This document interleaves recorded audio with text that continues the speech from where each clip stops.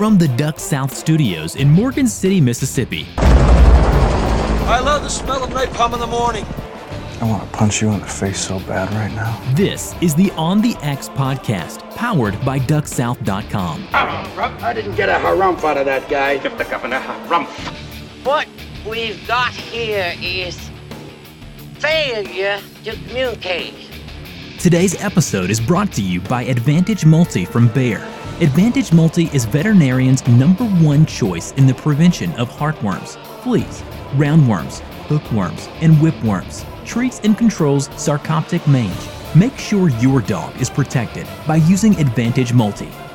I said what I said, and I'll stand by it to the death. Ladies and gentlemen, can I please have your attention? And now, here are your hosts, J. Paul Jackson. You just love to hear yourself talk, don't you? Even when you're not saying anything. Rocky LaFleur. Yo, Adrian! Houston Kennedy. Please? Houston, we have a problem. And Josh Webb. Coons. Well, raccoons trying to get on our back porch. Mama just chased them off with a broom. Welcome to the On the X podcast, powered by DuckSouth.com and presented by Four Corner Properties. I'm J. Paul Jackson. Today I'm joined by my co-host, the handsome and charming Josh Webb, and Mr. I love to shoot ducks in the lips, Rocky LaFleur. What's happening, guys? Well, I'm just going to tell you. I come in with an opening like that, and there's that pregnant pause. You guys got to do better. I'm just going to tell you, J. Paul. I'm here for Rocky today. So he's not going to be here today. So this is Coach O, your coach of the LSU Tigers. Well, Coach O, it's good to have you on the show, man. I mean, I'll tell you what, because you're on here with Josh Webb and myself, two of the biggest LSU haters in the country. So welcome to the show. Right, Josh? Well, I'm going to tell you, I hunted with Josh this morning. Well, tell me about it. I want to hear about it. Well, we started off on some specs, and anyway, we killed a couple, and well, Rocky called us and told us that he had a bunch of ducks on a pond, so he called us and told us to come over. Went over there, and we limited out in about 5 minutes, J. Paul. Wow, that's pretty good for a fish pond shooting ringnecks and shovelers. I'm impressed. Well, no, it was mallards and teal on this catfish pond, J. Paul. But it was a catfish pond. All right, let me go to my real voice. Where in the hell did that come from? You'll see more. You'll see more of that tomorrow. I just figured I would throw that in there. No, listen, Josh and I gathered together today. First day we've ever gathered together. And anyway, everything was locked up in the Mississippi Delta this morning. And everything in the rice fields and the corn fields that surround a catfish farm that I have was in the catfish ponds. And the catfish ponds were locked up, and it wasn't but just a couple of holes in different places. And I kid you not, man, there were mallards, pintails, teal, gadwall, shovelers, canvasback, bluebills, anything that you can think of. Literally, when I pulled up in my truck, the ducks got up, and all they did was circle back around and come straight back down in that open hole. Wow. It's pretty amazing to watch. And I threw out decoys really quick. My guys limited out probably in about 10 minutes, and I called Josh, and I said, Josh had actually taken another group spec hunting because everything was locked up. And I said, Josh, get over here. They're here, buddy. So Josh pulls up, and I think that the three of them, they limited out in about 20 or 30 minutes. It took longer to pick up the ducks and the decoys than it did to shoot 6 limits. Wow. You got to love those kind of hunts. Yeah. You know, thank God for Kit Stovall right down the road had a P road that he came down there and helped us get everything out of the hole. Poor Kit. So you mean y'all killed all the ducks, and then you called Kit and made him bring the P road and pick up the birds for you? Yeah.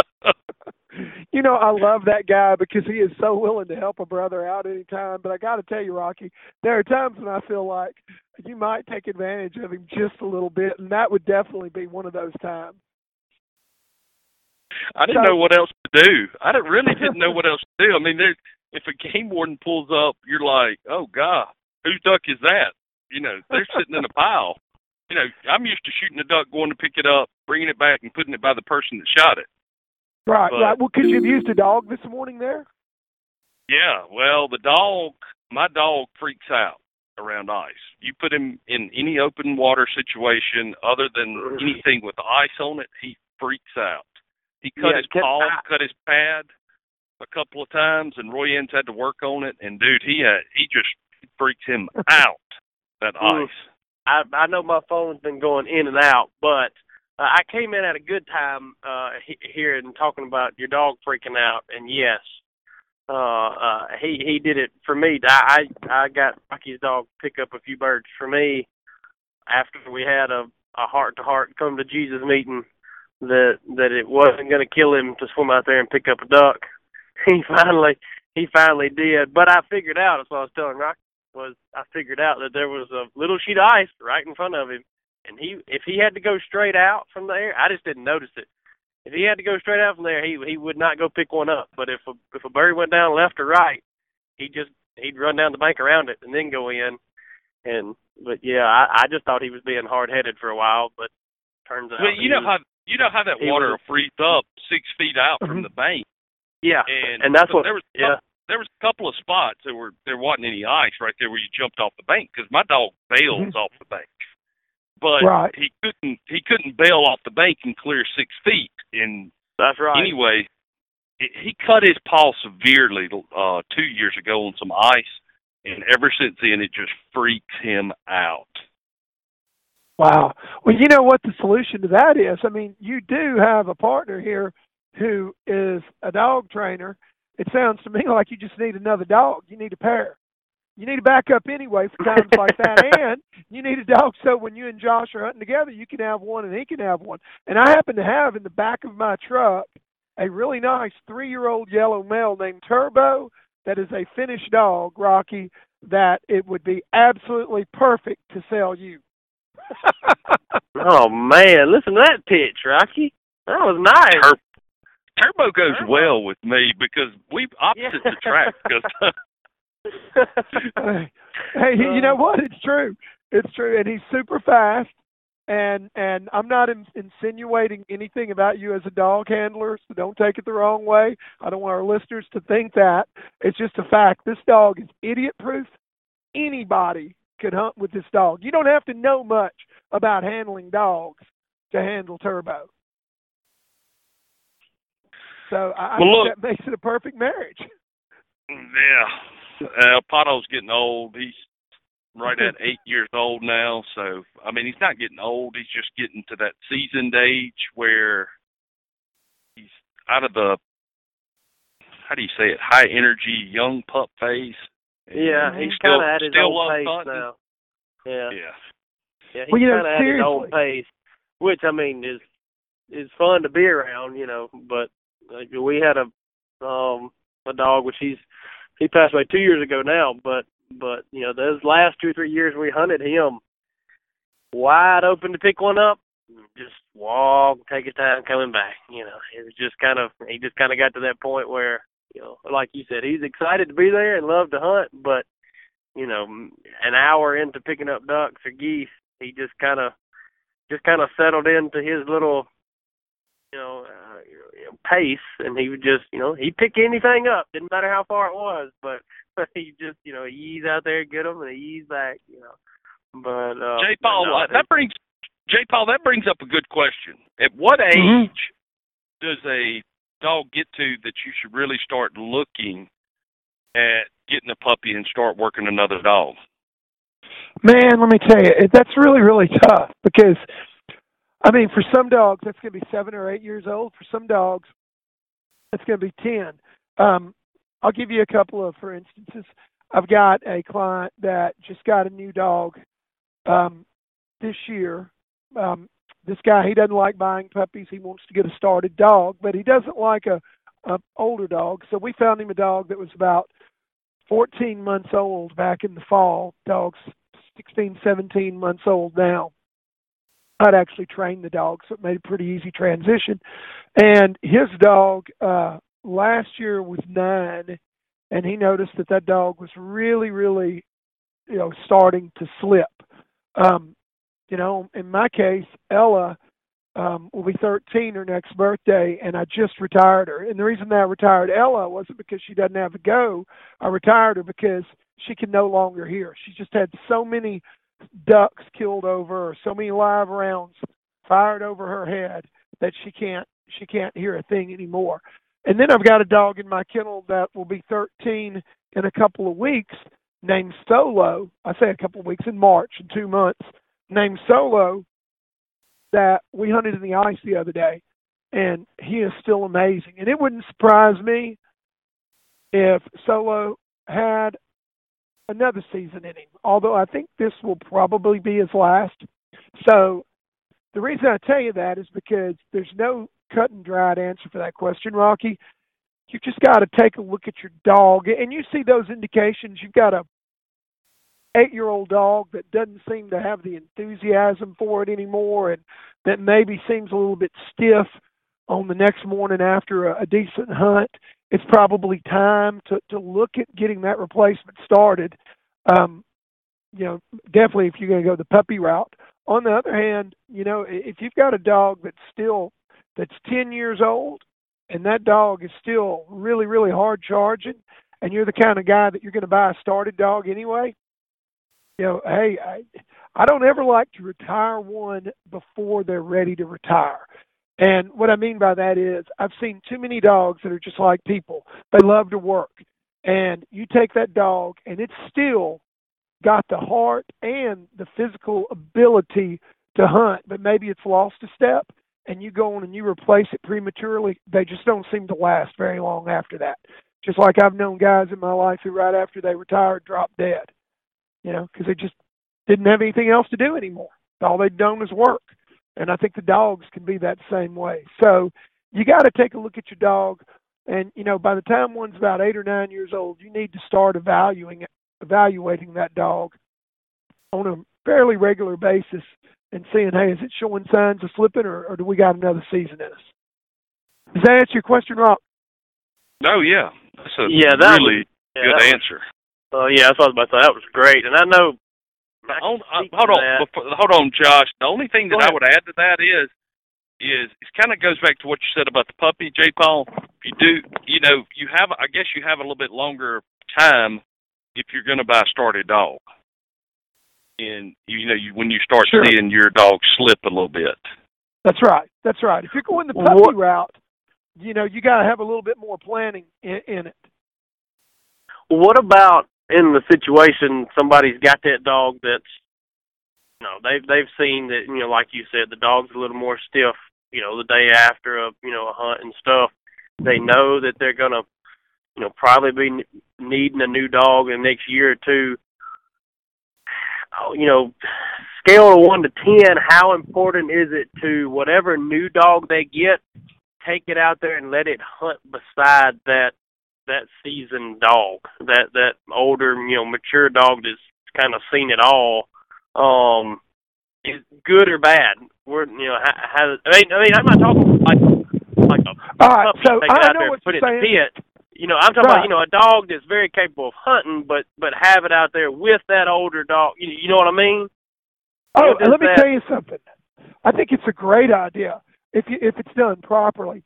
Here's the thing: dogs learn, by repetition, but dogs also understand competition to some degree. And I'll give you an example. We have dogs every once in a while. You'll get a dog in the kennel that after you go through force fetch, that dog will seem to not have the desire to retrieve that it had before. It'll be like you took a little bit out of it. And sometimes just the force fetch process in and of itself does that, because basically you're teaching the dog that it's got to retrieve on your terms and not its terms. But now, with that said, so, we'll take a dog that maybe has given up a step, definitely not lost it, But as they're a little bit, hey, if I go out there and I pick that thing up and I come back and I drop it, he's going to pinch my ear. Do I really, and make me pick it back up and hold it? Do I really want to do this? So we'll take that dog that seems to have lost a little bit of its desire through that process, and we will go out in the yard and we'll work another dog right in front of it. And, basically it's teasing it. It's building up that competition. It's getting that dog, fired back up about it. Hey, I'm watching him do it. Okay, I want my turn. And you can bring that desire right back in there. Now, to answer your question, so I think that dogs watch other dogs and it inspires them, so to speak. And, definitely you got a dog that you take out there that's just about ready to hunt. You've got that old dog out there. There's going to be a certain amount of competition, a certain amount of rivalry in there. So I think that's a good thing. But I've got to also qualify that and say you don't want to build bad habits that way. And, you'll have a dog. We see this in hunt tests all the time. Dog wouldn't dream of breaking on the working dog bucket when it's working by itself. But you put another dog, an honor situation in there, and all of a sudden this dog just can't stand it. I've probably lost more dogs to breaks on the honor than anything else while running hunt test competition. And, you got to be prepared. If you're going to hunt two dogs together, you've got to be prepared to keep that young dog and the old dog too under control, because you do not want to allow them to build bad habits. And then finally, I would say that another reason I really like to do that, you take my old dog, Ella. I've hunted her a couple of times this year, even though she can't hear. But when I've taken her with somebody else with a young dog, a long blind retrieve. She can't hear the whistle anymore. So, hey, hunting an old dog and a young dog together is a really good way to keep that old dog in the game without putting it in a situation that it no longer has the tools to handle. J. Paul, you know who's got a good hunting dog? Who's that, brother? Joseph Presley at Four Corner Properties. And got a lot of good hunting land to take that dog to, and he's trying to move it. Now, Joseph at Four Corner Properties, if you're looking for a recreational piece of property, duck hunting, deer hunting, turkey hunting, it doesn't matter. Joseph is the guy to go to in Arkansas, Mississippi, Louisiana. To get in touch with Joseph is at 601-540-7240. That's Four Corner Properties in Ridgeland, Mississippi. Joseph was by here just a minute ago. He was telling me we were talking about that piece of property up in Mooner City, J. Paul, that we talked about last week. Yeah, the one that I'm trying to invite myself to go hunting with him on. Yeah, he said the gadwalls have showed up on that property. So I guess we're starting to see a few gadwalls reverse migrate, because I've heard people over the weekend killed a good many gadwalls.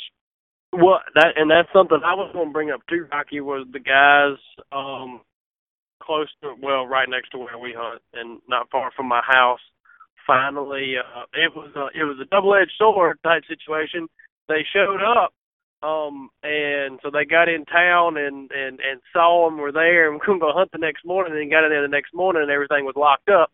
And the birds tried to come back in there and realized it was ice and left. But that's the first time this year that it has looked like normal as far as in that area and for gadwall numbers.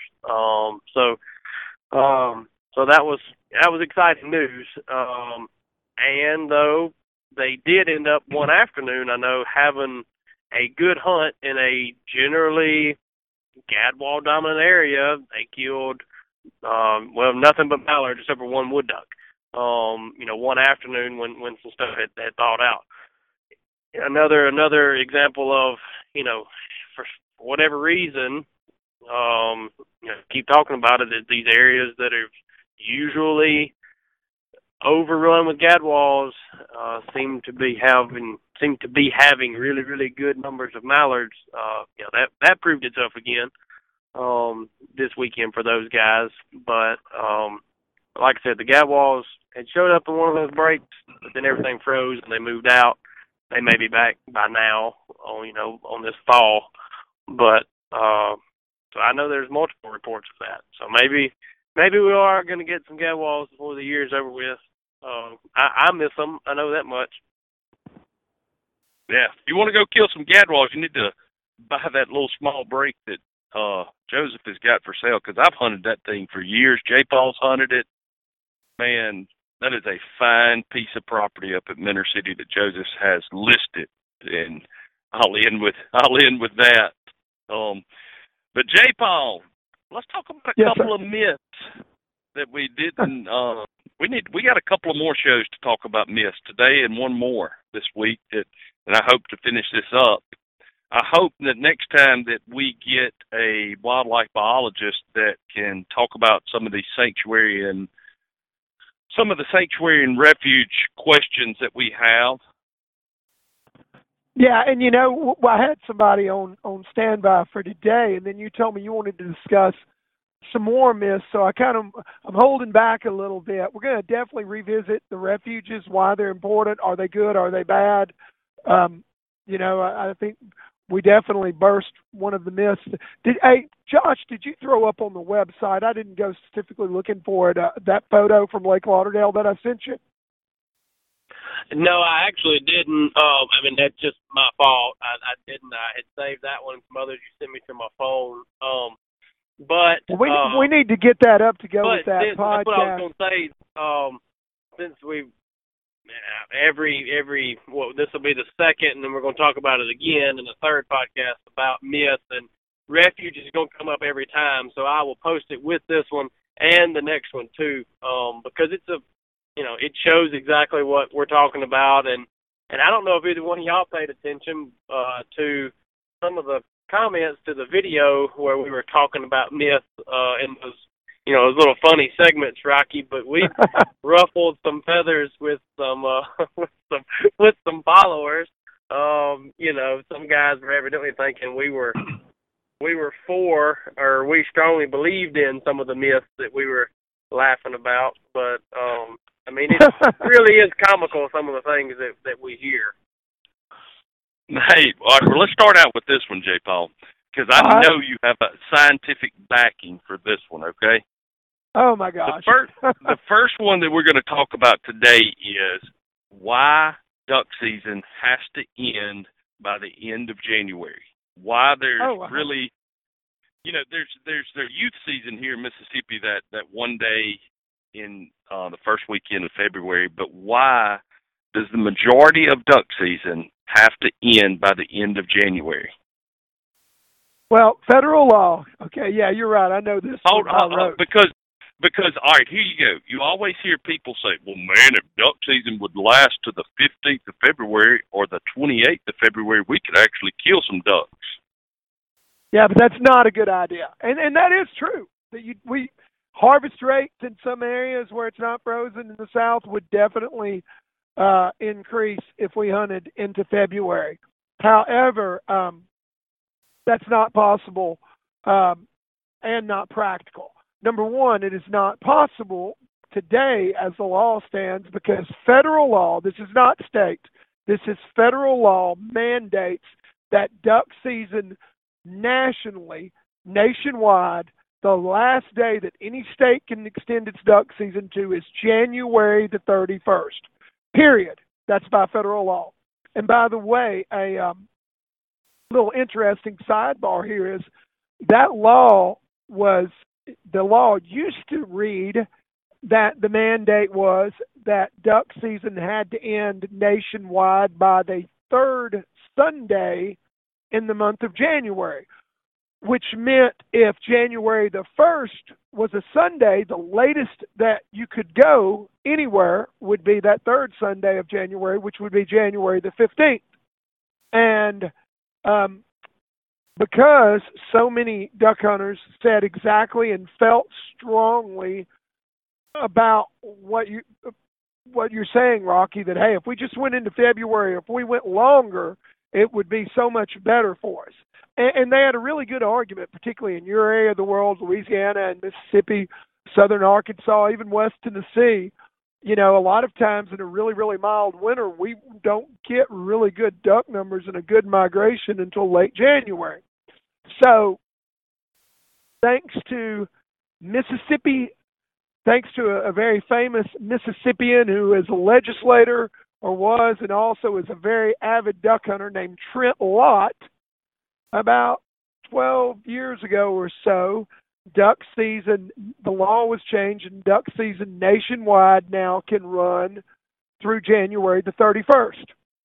However, that change did not come with quite a bit of opposition, and the opposition came from the practical side. A lot of the opposition, as a matter of fact, came from Ducks Unlimited. As a matter of fact, I can remember at that time Parker Stevenson was the host of Ducks Unlimited Television, and he actually kind of did a segment that was pseudo-editorial about why we needed to oppose Trent Lott's idea of extending to January 31st. And the reason was because they felt like it could harm breeding populations of ducks, because so many mallards are paired by late January.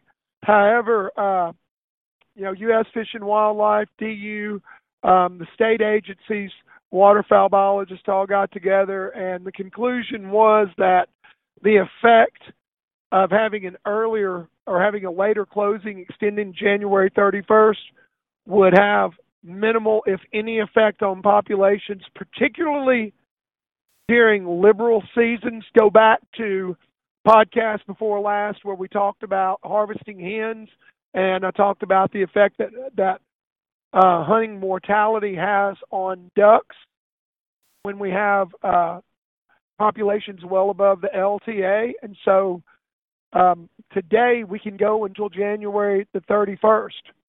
And that's why we have to stop January 31st, though, because it's in the best interest of the ducks, because so many have paired. And even with good duck populations, it was deemed that the compromise was that, hey, we go to January 31st, but to be safe, we need to go no later than that to make sure that hunters don't have an impact on the overall population by killing mated pairs.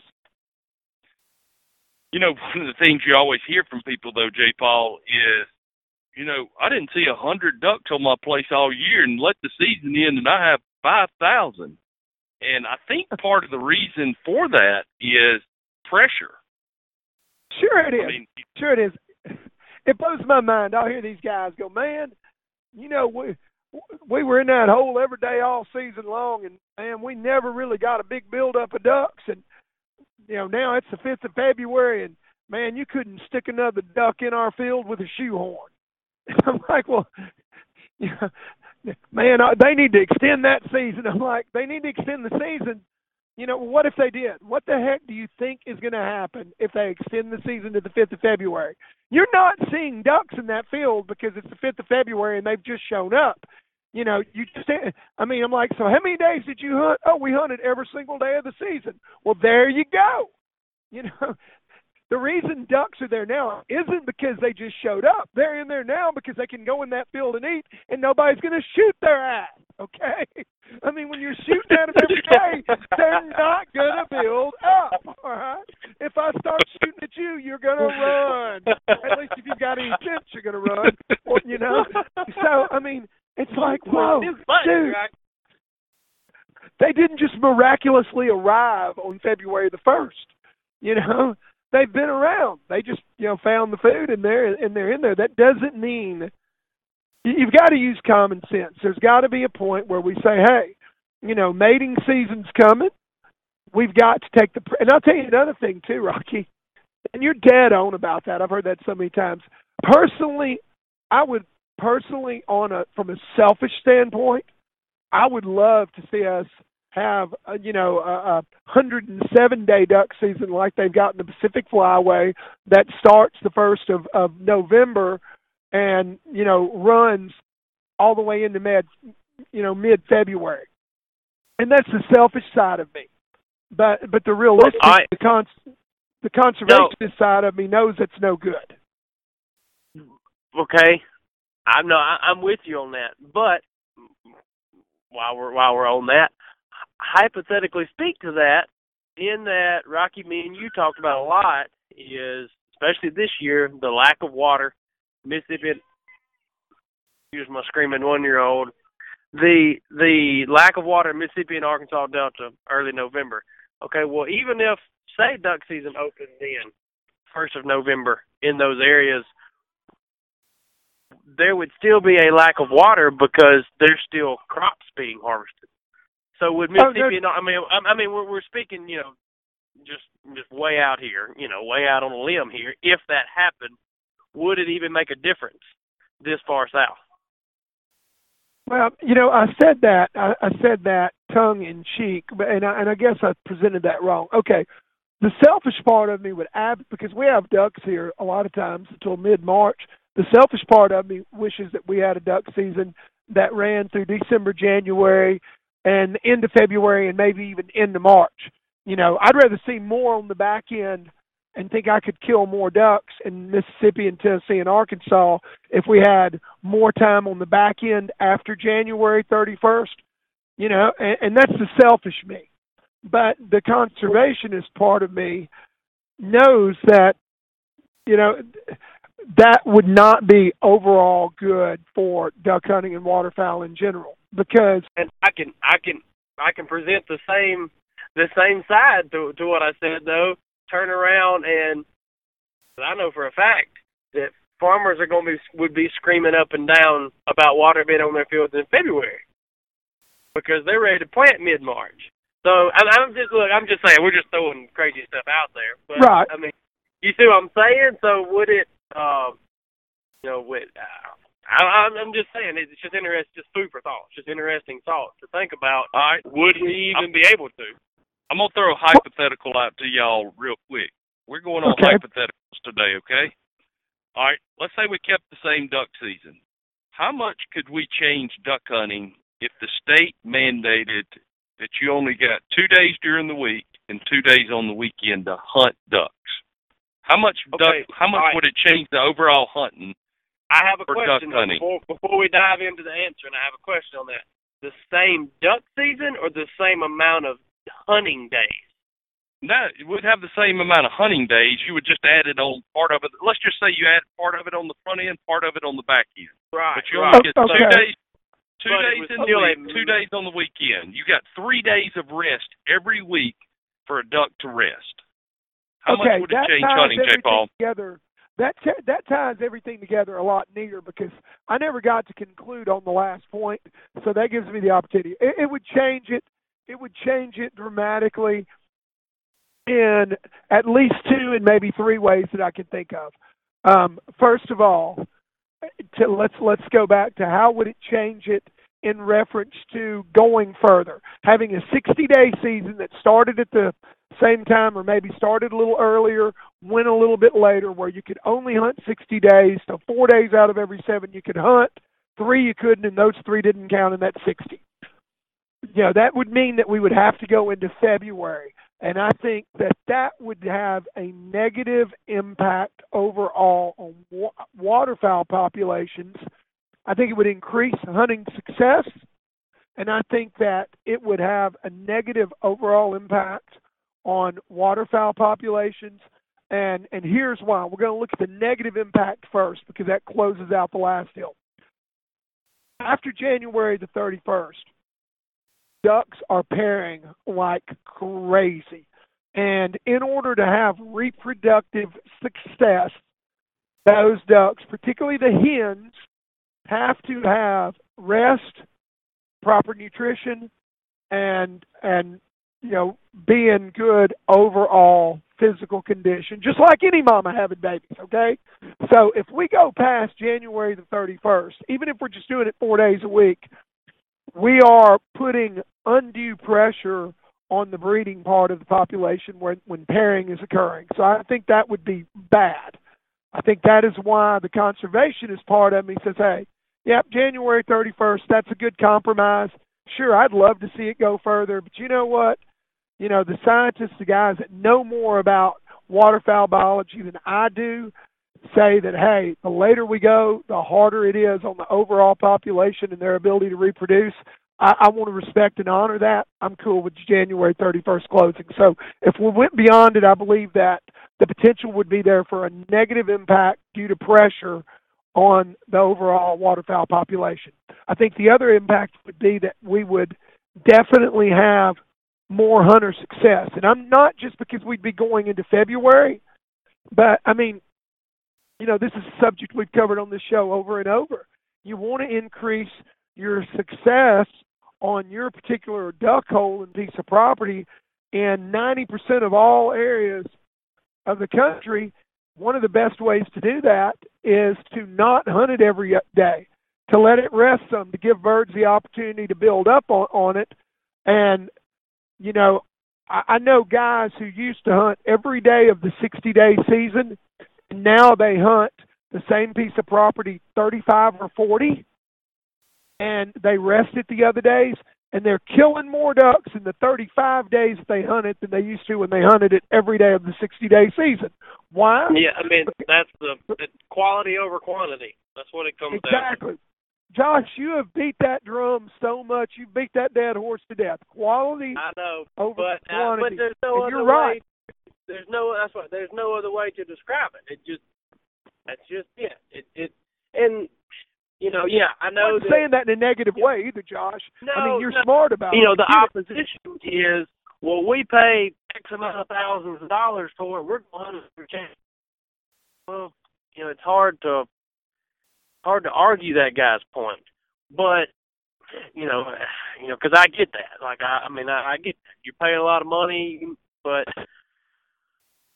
what do you want? What do you want? I mean, do you want to kill ducks, or do you just want to look at empty skies and, you know, blank decoys? You know, I don't know. You know, I don't know. That's a hard one for me to answer. But and I know I do. I bring up quality over quantity, or quantity over quality all the time. You know, either way. But I mean, that's just it. That's just it.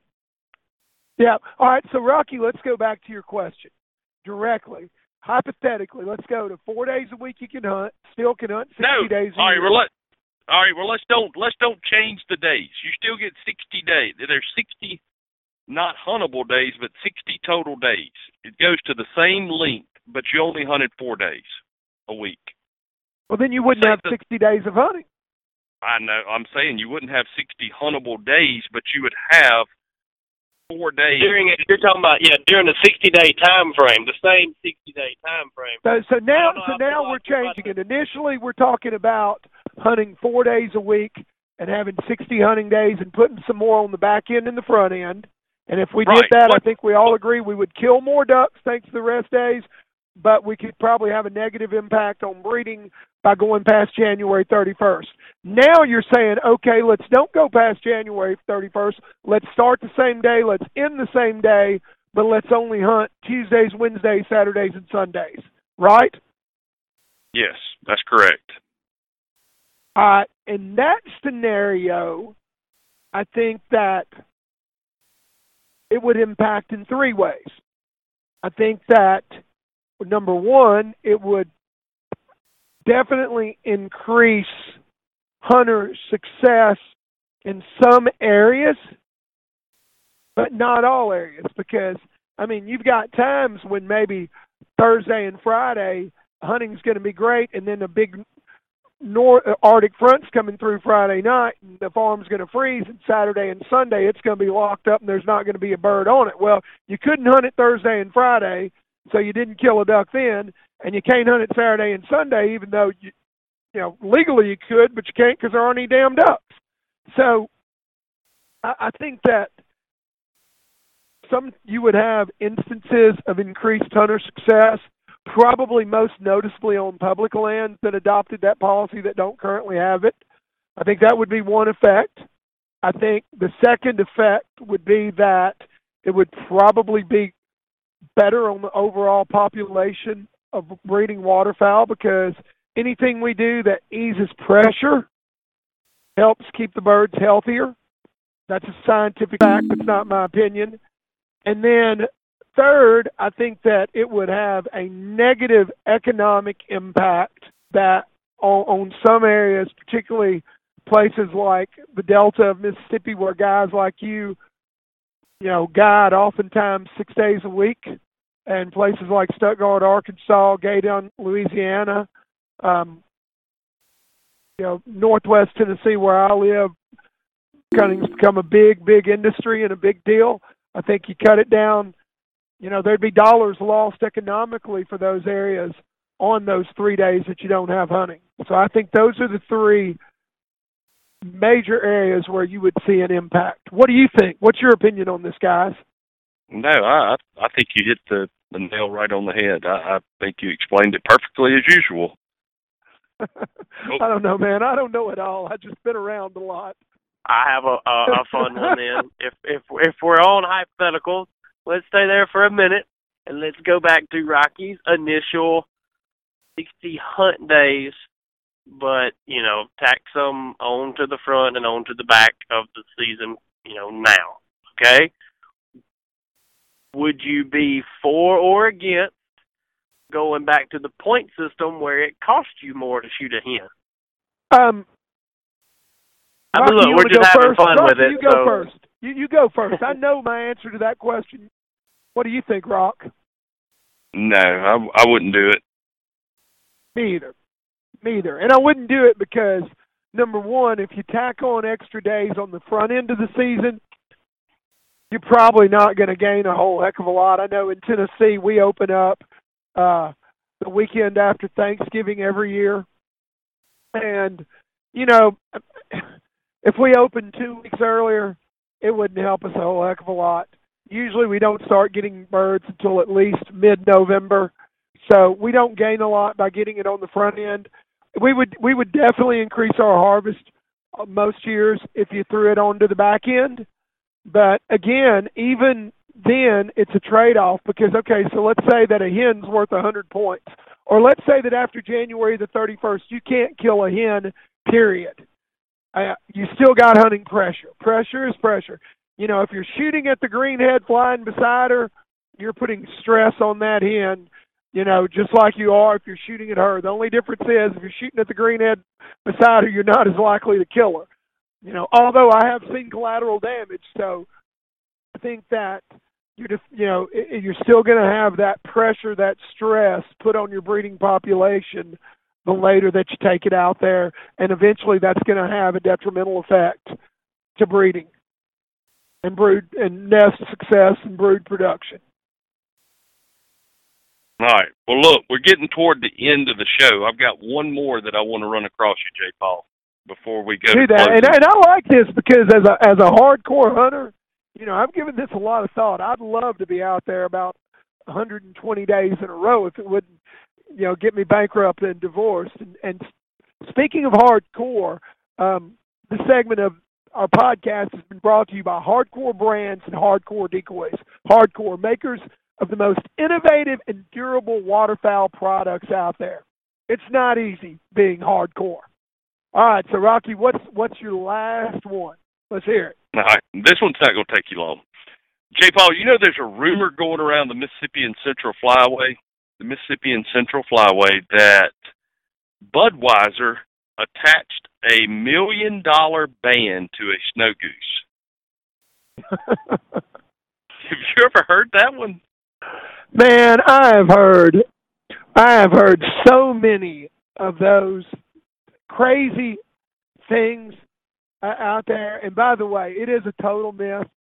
There have been groups in the past that have wanted to do a bounty type deal in utilizing bands, and the closest thing that you will ever get to that is the reward bands that you see, and I believe the maximum that a reward band can be is either $100 or $1,000. I've never seen one above $100, but for some reason I think there are some higher than that, but no crazy figures.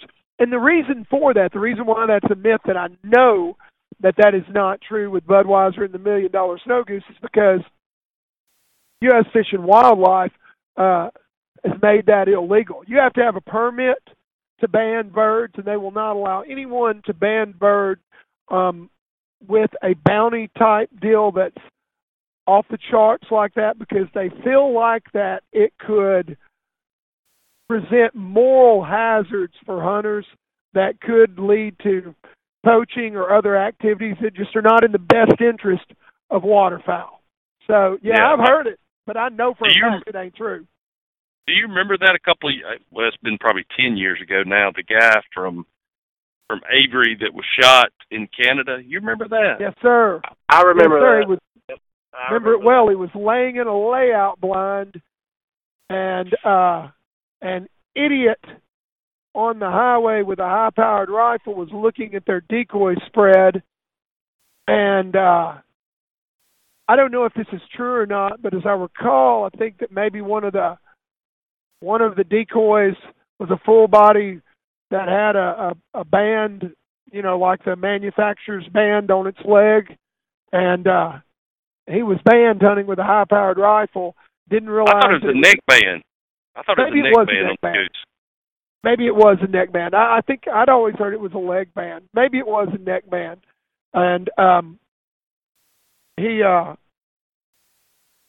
idiot thought that he was shooting a banded bird one way or the other, and one of the hunters laying all tucked up in a layout blind shot him directly in the head, killed him instantly. That was a bad deal. That really is a bad deal. And so,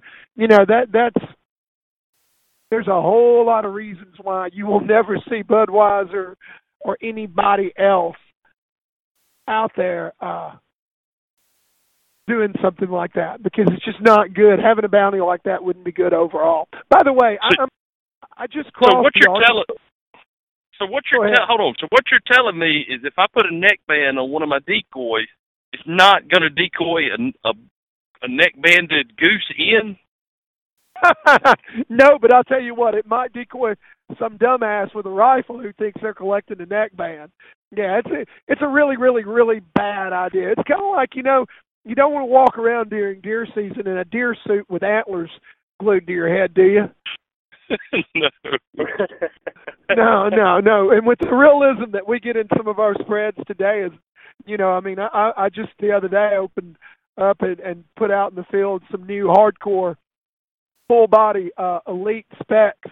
These are fully flocked full bodies, and man, from any distance whatsoever, you can't tell that they're a decoy. I'll be danged if I want anybody to slap a neck band on one, and I don't even hunt near a road, so some idiot could shoot at it. But by the way, you brought that up with Budweiser, and I've got an interesting deal. And Budweiser, Anheuser-Busch in no way supports us or anything like that, but I just did cross the state line into Mississippi County, Arkansas from the Boot Hill of Missouri. I'm going over here to hunt tomorrow near Cherry Valley. And interesting. Ooh, J. Paul's telling everybody where he's hunting. There won't be any pins dropped on what. Listen, it's a big area, brother. All right, I'll be in northeast Arkansas.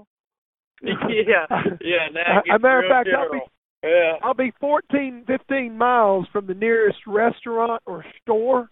I was instructed if I needed diesel to get it before I left town, so I'm not too worried about anybody finding the spot. But anyhow, this is kind of interesting, though, guys. I'm not a big beer drinker, but when I do drink beer, I do drink Budweiser. And do you know why? No, I do not.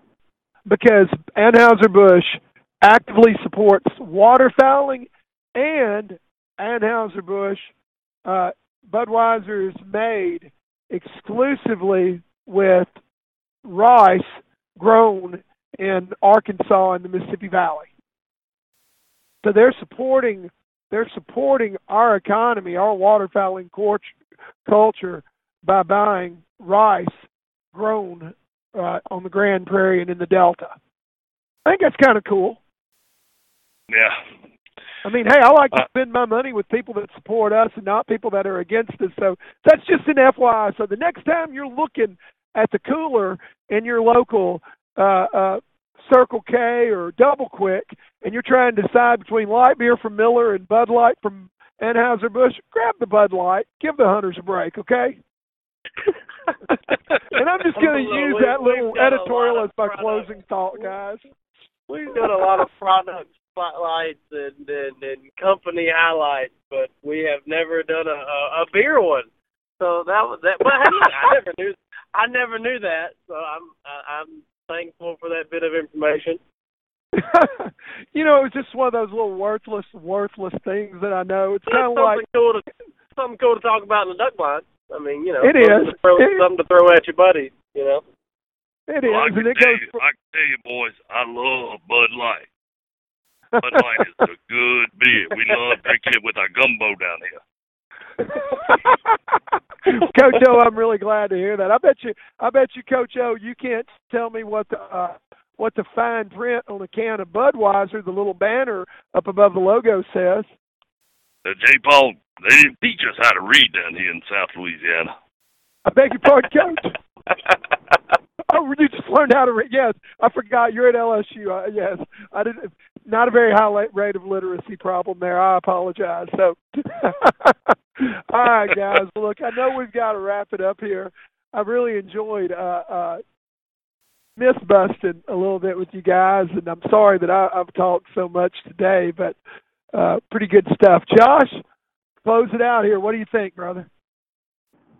I'm interested in seeing how your hunt goes on hunting the thaw behind this front in Arkansas. I'm looking forward to hearing a report from you on that. Things are finally starting to open back up here in the Mississippi Delta. So I'm looking forward to hopefully some good days the next few days. But that's really it. I mean, it's just been fun talking about all these, crazy situations. Amen. Amen. How about you, Rocky? What you got for us? I think I'm going to close with this. My split personality. Which one you want to hear from? You want to hear from Coach O, or you want to hear from me? You know what? I like your alter ego, but I'd rather hear from you, Rocky. Tell us. All right. So look. Yeah, my closing thoughts are going to be, guys, we had 2 accidents, big accidents in duck hunting this past weekend. Look, the thing that I want to leave you with, make sure you have the proper equipment for wherever you may be hunting. A couple of these people one was in Matagorda Bay around Houston?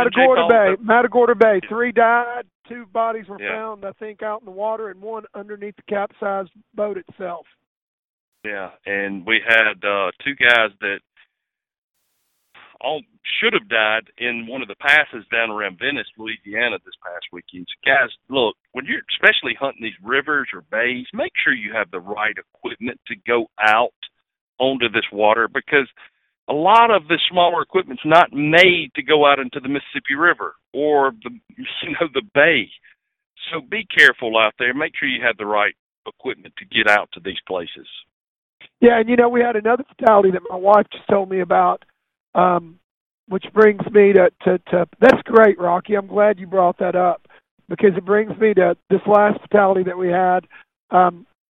Man who went in because his dog was struggling in the ice, and he went in to the ice water to save his dog, and subsequently perished himself, drowned himself. And look, I want to add to what you just said there, Rocky. That's a great closing thought. Man, be careful and use common sense, and remember, there are a lot of people out there that depend on you. I think some of these guys do these things not thinking about the implications that they can have for the people that they're going to leave behind.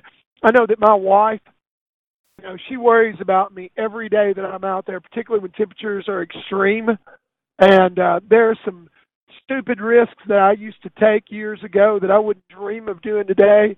Not because I'm scared, not because I've lost my nerve, but because there are people that depend on me that I want to get home for, and a dang duck's not worth that. And the same thing's true, man. I'm a professional dog trainer. I have a bunch of dogs in my kennel, a bunch of dogs in my house, a couple that sleep in bed with my wife and I every night. I love them as much as anybody. But I'm not gonna die trying to save one of my dogs. It's not worth it. And last but not least, you may think you're tough, you may think you can last. I'm sure the guy that went out there into the ice water to try to swim out and get his dog thought he would be fine. But the reality of it is you literally only have a couple of minutes when you go into ice water. I'm not talking 5, I'm not talking 10, I'm not talking 30. I mean, you've got anywhere, depending on what the air temperature is, between 15 or 20 seconds and maybe 2 minutes max to get in and out and get dry before serious hypothermia and death sets in. So, you know, man, make good decisions. Be smart. Be well-equipped. Rocky, that is a great point, brother, and I appreciate you bringing that out. Well, just to wrap it up, so we've had 2 days of myth-busting. We're going to come back here in a couple of days with one more, and we're also going to try to bring in a couple of experts to either verify or shoot holes in a couple of these things. And but I think it's cool. We've got almost 3 weeks still left in the duck season. I'm one of those guys that like to see the glass is half full instead of half empty. So I'm going back out there in the morning and going to try to punch them in the mouth. We'll all get together again next time and give you another migration report. But until then, on behalf of Rocky, Josh, and myself, we all hope that you've enjoyed this edition of the On the X podcast, powered by DuckSouth.com.